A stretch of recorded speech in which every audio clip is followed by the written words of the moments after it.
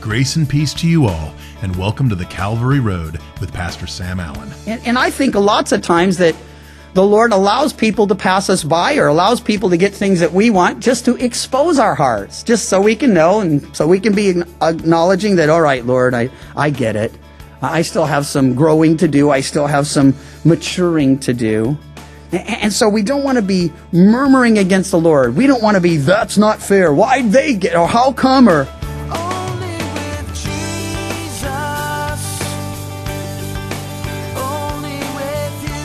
Today we have part 2 of Pastor Sam's message, A Faithful Servant. We are in Matthew chapter 20, starting up in verse 10. Now the main point we are exploring in this message is what it means to be a servant and why it is so important. So let's listen in.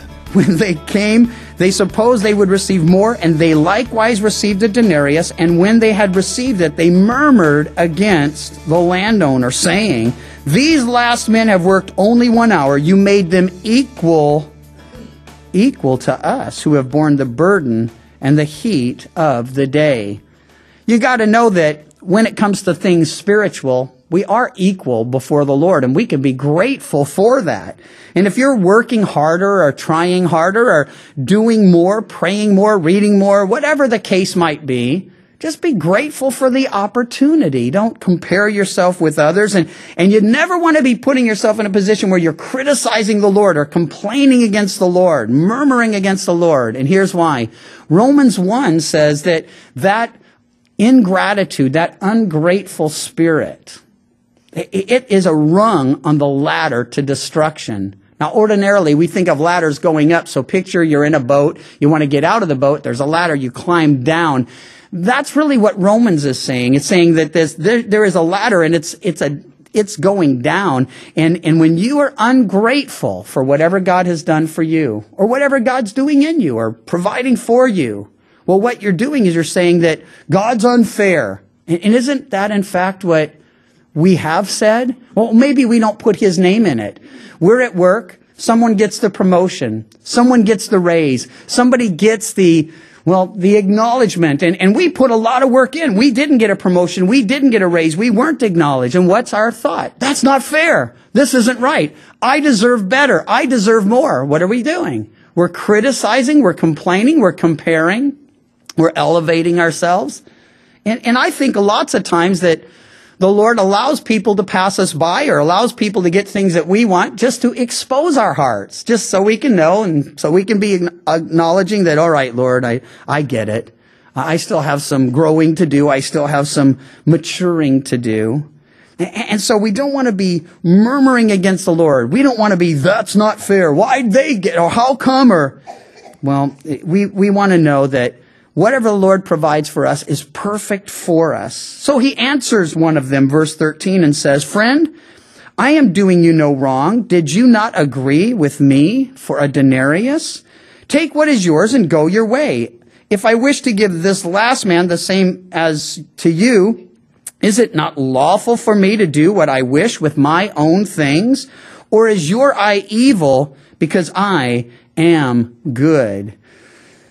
You know, whenever we are jealous or envious or ungrateful or comparing or criticizing, we're basically saying the Lord's not just, that the Lord's not fair, that the Lord's not righteous. And so we want to make sure if that's a habit, we want to deal with that today. We want to confess that and say, Lord, it's last Sunday we'll be together of this year. Let's make this the last day that's a habit. And if it creeps back in down the road, Lord, forgive me afresh. You know, I don't want to think this way. I don't want to be this way. I don't want to be comparing and criticizing and complaining. I don't want to think I'm due more than I'm due. I know it's all grace, Lord. You chose me before the foundation of the world. You've called me and gifted me, and you're blessing and using me. And see, that's true for all of us. So we should just be grateful. And truly, as he says, hey, can't I do what I want with what's mine? Isn't that lawful? Isn't that right? Isn't that just? Of course it is. Or is your eye evil because I'm good? So the last, and he says it again, the last will be first, and the first last. For many are called, but few chosen. He reminds us once again that things aren't always as they seem. And He is working in us and transforming us and doing things, allowing situations and circumstances that He knows He can use to make us the people He wants us to be. Those people we want to be. People like Him, people that can rightly represent Him.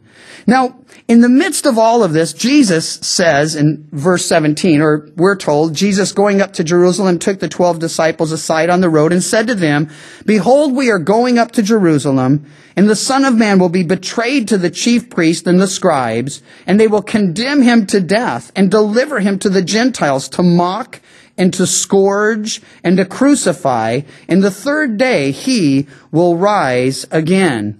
Now, the chapter starts with the parable. Now it moves to a prophecy. And let me ask you a question. Could Jesus have been any clearer? I mean, he doesn't just say, hey, some bad things are happening in the future. No, He says, here's where we're going, and here's what's going to be happening. I'm going to be betrayed. I'm going to be condemned. I'm going to be mocked. I'm going to be scourged. I'm going to be crucified. But I'll rise again the third day. What we see here is that in the midst of all of this, Jesus is trying to teach them that, hey, this is what it's really all about ultimately. Not just serving, but if necessary, suffering and even dying, that others might have life. And in His case, it was an absolute. Jesus came, we read it in the introduction, not to be served, but to serve and give His life a ransom for many. So get this. He saw the cross. He knew what He was here to do. He knew where He was going. He knew what was going to happen. And in the midst of Him saying, hey, I'm going up, and here's what's going to happen, we're told the mother of Zebedee, or Zebedee's sons, came to Him with her sons, kneeling down, verse 20, and asking something from Him. And He said to her, "What do you wish?" She said to Him, "Grant that these 2 sons of mine may sit, one on your right hand, the other on your left, in your kingdom." Now, I'd suggest to you that as Jesus is talking about the cross, they're not hearing it at all. There's something He said not very long before that was still sort of playing over and over on those memory tapes that we all have. In fact, Jesus had made it clear to them at the end of chapter 19 when Peter says, hey, we've left all to follow you. You know, what's in it for us? He said, assuredly I say, and this is in verse 28 of chapter 19, in the regeneration, when the Son of Man sits on the throne of His glory, you who have followed me will also sit on 12 thrones, judging the 12 tribes of Israel. Now here's what I picture. James and John, and perhaps lots of the disciples, maybe all of the disciples, from that moment on, it's all about, okay, the kingdom's coming. There's going to be thrones. We're going to be on the thrones. We're going to wear crowns. We're going to rule. We're going to reign. This is going to be glorious. This is going to be awesome. And they miss all that, but the first will be last and the last will be first. Yeah, that's okay. Don't bother us. We're thinking about the thrones. We're thinking about the crowns. We're thinking about the position, the power, the prestige. How do we know that's what they were thinking about? Because James and John get together with Mom and say, I picture James says, you ask him. No, you ask him. No, you ask him. Let's see if Mom will ask him. And so they go and they get their mom, and she does ask. And what is she asking? She's saying, well, look, I've heard that, my boys are going to be sitting on thrones there in the kingdom, judging and all that. I just wonder if it'd be any problem if they could be in the places of greatest preeminence and prominence. Could one have your right hand and one your left? And I'm sure that if Jesus said, yeah, then they would have argued over which one would be on the right hand. But the bottom line is they come because here's Jesus saying, hey, I'm going to go up. I'm going to be handed over. I'm going to be brutalized. I'm going to be tormented, tortured. I'm going to be crucified. And they're like, hey, let's see if we could get the good seats in the kingdom. And they're just oblivious to His teaching on His coming suffering. They're just so focused on the future. Now that could be a good thing in one way, not in this case, but if you're so focused on the future that you're not concerned if you suffer now, that could be a real good thing. But see, the problem was they were so focused on the future, they weren't concerned if He suffered now. So they come with Mom, and Mom asks the question, and Jesus answers saying, you do not know what you ask. Are you able to drink the cup which I'm about to drink, to be baptized with the baptism that I'm about to be baptized with. And they said, now this is the boys. The mom asked the question. He turns to them. You is plural in every case. So he's not asking her, are you willing to go through this? So listen, he's talking about suffering, rejection, persecution, trial, tribulation, martyrdom. No, it's a future. Yeah, it's going to lead to glory. But all that had to come first, you see. And he's saying, are you guys willing to drink the cup that I'm going to be drinking? Are you able to be baptized with the baptism that I'll be baptized with? And they say, we are able. It's interesting. If there was ever a time where you would think you'd ask for clarification, they could say, well, what exactly is the cup and but you got to see it. They don't even care what the cup is. They don't even care what the baptism is. All they see is the glory. And they're like, whatever it takes, that's it. We're there. Now, the irony, of course, is he goes on to tell them, well, you will indeed drink my cup and be baptized with the baptism that I'm to be baptized with. Now, that sounds like, well, it sounds like bad news, but it's actually good news. What he's saying is, look, as you represent me, you too will suffer. You will be rejected. You will be tormented. But, he goes on to say, to sit on my right hand and my left hand is not mine to give, but it is for those for whom it is prepared by my Father. He's saying, look, these things are out of my hands. This is the Father's decision. And we see even here the Lord, our Lord's submission to the Father. It wasn't just in the garden that he said, not my will, but yours be done. That was an everyday prayer of Jesus. Father, what do you want me to do today? And remember, he's not just commanding us how we should live. He is our example of how we should live. He does both. He tells us what to do, and then he goes before us to show us how to do it. And so what he's saying is, listen, I know what you guys are after. And again, who deserves to be in glory with the Lord? Who deserves to sit on 12 thrones judging 12 tribes? They didn't deserve any of it. And to think, well, if we're getting that, can we get the better seats? And can we get the preeminence and the prominence? And we'll be in all the pictures. We'll be right next to them, you know. But the bottom line here is he's saying, I can't do that for you. That's really between my Father and those that he has appointed to that position. Now, verse 24, we all are going to understand. When the 10 heard it, they were moved with indignation against the two brothers. Of course they were. You would be too. You'd be saying, can you believe it? Do you hear that? They're asking, they want the positions that we should be getting. Now, you wouldn't be moved with indignation unless you thought you were somehow getting ripped off. And so that would imply that every one of the 10 thought they deserved that position that James and John were now asking for. I'm thinking if it were me, I would have thought, why didn't I think of that? Or maybe I would have thought of that. But here what we do see is the 10, now they're upset. And they're like, this isn't right. There's no way those guys deserve that position. And I bet they were at least happy to hear that, well, you know, it's no lock for them, though they asked first. Sort of like, remember you used to go on road trips with your kids? It was always shotgun, shotgun, shotgun. I was like, get in the back. Mom's riding with me. But that's like these guys. They're just like that, you know. I want shotgun. I want to be on the right. Well, anyway, when the 10 heard it, moved with indignation, then Jesus called them to himself. And he said, and we read it in our introduction, but let it penetrate and lock into it. You know, the rulers of the Gentiles lord it over them. And those who are great exercise authority over them. He's just saying, look, you know what the world is like. And we know what the world is like too. We know that in our culture, that success is all about getting to the top. And that a successful person is a person who has lots of people under them, serving them, working for them. But Jesus is saying, that's not how it's going to be in my kingdom. That's not how it's going to be among my people. When he says the rulers of the Gentiles, we could understand this as just referring to unbelievers.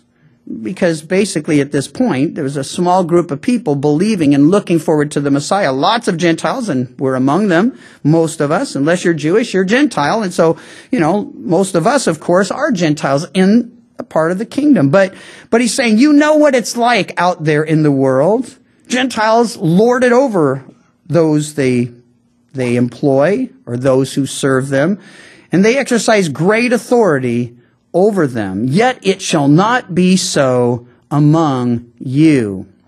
He's saying it can't be that way with us, and here's why. Because greatness in God's kingdom, in God's estimation, it isn't about how many people serve you, but how many people you serve. You know, you ever see a show, the lifestyle of the poor and meek, or the lifestyle of the humble and no, it's the rich and famous, or the rich and shameless, or whatever the other shows are out there. And why? Because people applaud that. They say, wow, look at all the stuff they have, and look at all the things they do. And we, if we were totally honest, would say, man, I'm jealous. I wish I could have all that stuff. I wish I could do all those things. Well, not maybe all of them. Not the really bad stuff, Lord, but if you could just give me all the stuff, I wouldn't do the bad stuff. Why should they have it? They're bad. I'm good. Well, he says, look, in my kingdom and in my dispensation, it can't be that way. Yet it shall not be so among you. But whoever desires to be great among you, let him be your servant. Now, I do appreciate this from our Lord. He doesn't mind if we want to be great. You know, every little kid wants to be great. Every little kid has dreams of growing up and being something wonderful or something awesome, you know. And when I was a kid, it was always because, you know, it was simpler times. Everyone wanted to be a fireman when they grew up, or a policeman, or maybe an astronaut. And never forget my younger son, Josh. He wanted to be an astronaut pastor on a motorcycle. Now, he is real young. And so he won't appreciate me sharing that with you probably. But he was real little, so, you know, understand the context of it. But I'm like, what do you want to be when you grow up, son? He was like, I want to be an astronaut pastor on a motorcycle. And I'm like, well, I don't know if astronauts ride motorcycles, and I don't know if they have astronaut pastors yet, but maybe, hey, who knows? Maybe he's got a vision, and, you know, we'll get to the moon and he'll do it, you know. But I know this, that we all start out thinking, I want to be something great. And then, well, over the years, reality sets in. And then we just, well, Lord, I just want to make a decent living. And, you know, I just want to be okay. And then lots of us end up settling for far less than great or even good. We're like, well, just, you know, Lord, well, if we really think it through and we really grow up in Him, then we're like, Lord, I just want to be what you want me to be. And what does He want us to be? He says, if you want to be great, well, let him be your servant. Be a servant. And whoever desires to be first, well, let him be your slave. So if you aspire to greatness, well, he's saying, here it is. Serve. It's so easy. It'll be easy when you get home today. There will be things that need to be done. And either you're going to do them or someone else is going to do them. And if you're saying, Lord, just make me like you. You're a servant, make me one too. You go home and you look around and you see what needs to be done and you do it. No, if you're one of the fortunate few that all the dishes are done, the laundry's already done, the garbage is already out, you know, you're just going to go home and relax. Don't worry. Tomorrow you'll have opportunity again. Because all that stuff piles back up. And basically, it couldn't be any simpler. He's saying, you want to be great? Hey, God doesn't mind that. The greatest ever is our Lord and Savior, Jesus. And He's saying, you want to be like me? You want to be great? Become the servant of all. You want to be first? Well, become a slave. Why? Because the last will be first. You put yourself last, well, you may end up first. But you put yourself first, well, I guarantee you, you'll end up last. And then He says, just as the Son of Man did not come to be served, but to serve and give His life a ransom for many. So we have not only His command, but His example. And then, as they're departing from Jericho, the chapter ends with this. And I love the practical example of our Lord. He doesn't just teach stuff, He does it. He's departing from Jericho, a great multitude following after. 2 blind men sitting by the road, when they heard Jesus was passing by, called out saying, have mercy on us, O Lord, Son of David. 2 things. They're crying out for what all of us must ask for, mercy. They understood, hey, we don't deserve anything, we don't expect anything, but have mercy on us, Lord. Have mercy. And they call Him Son of David. That's a messianic title. It means they actually had a reasonable expectation that if he willed it and desired it, he could heal them. Why? Isaiah 61 said the Messiah would open the eyes of the blind. They were taking that literally. They're thinking, hey, we've heard about this guy. And they had come to the conclusion, no doubt, that he was, in fact, the Messiah, son of David. If you were here for our Christmas service, son of David, son of Abraham. It was a messianic title, and they knew. So they're saying, have mercy on us, Lord, son of David. But the multitude warned them that they should be quiet, and they cried out all the more, saying, have mercy on us, O Lord, son of David. And Jesus stood still and called them and said, what do you want me to do for you? And they said to him, Lord, that our eyes may be opened. So Jesus had compassion and touched their eyes, and immediately their eyes received sight, and they followed him. I'm certain today that there are many here that, well, should cry out, have mercy on me, Lord. I'm so busted. This is so not me. I'm so much a part of this culture and this world. And if that's you, if that's what's going on in you, and you realize you're far from a servant, God wants you to become a servant. And the good news is you don't need a whole lot of training, or, there's not a big course or a seminar you need to attend. You just start serving. Serve today, here. Serve when you go home. Serve at work tomorrow. Become that person that Jesus wants to make you into. Deny yourself, take up your cross, and follow him. He says it so many times, he says it so many ways, but in their case, they recognized the opportunity. And listen, if you know the Lord and something comes up and you have that, I know the Lord's trying to deal with me in this issue, that is an opportunity at the moment to deal with it and get right with the Lord. And I found that if I don't deal with things as they come up, if I can figure out some way to put it behind me or say, I'll think about it, or I'm going to deal with it later.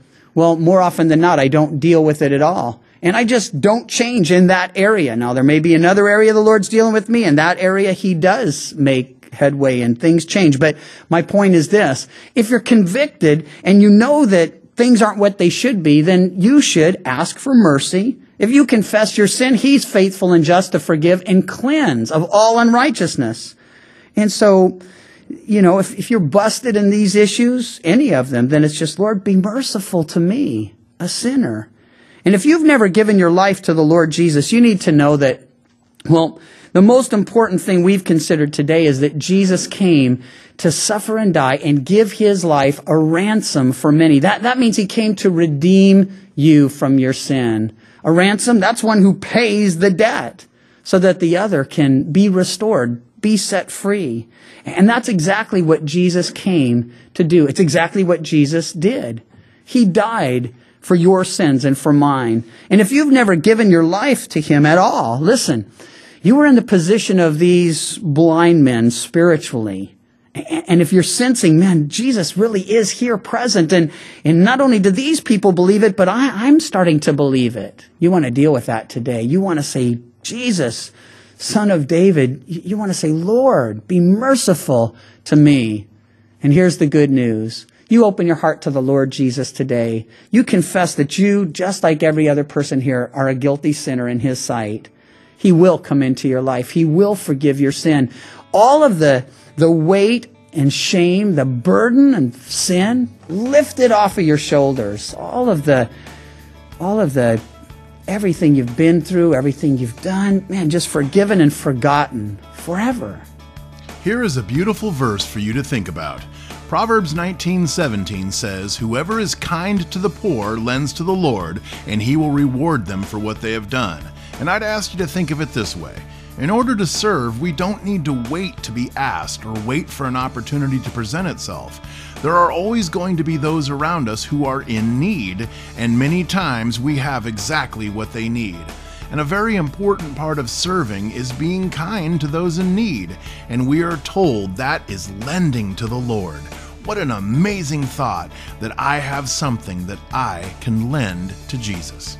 The Calvary Road is a ministry of Calvary Chapel Chico, and you can visit our website, ccchico.com, or download the CC Chico app to contact us and listen to other studies from Pastor Sam. You can also listen to The Calvary Road as a daily podcast by visiting thecalvaryroad.com. We'd love to hear from you, and until next time, may you find grace and peace as your journey takes you down the Calvary Road. And your grace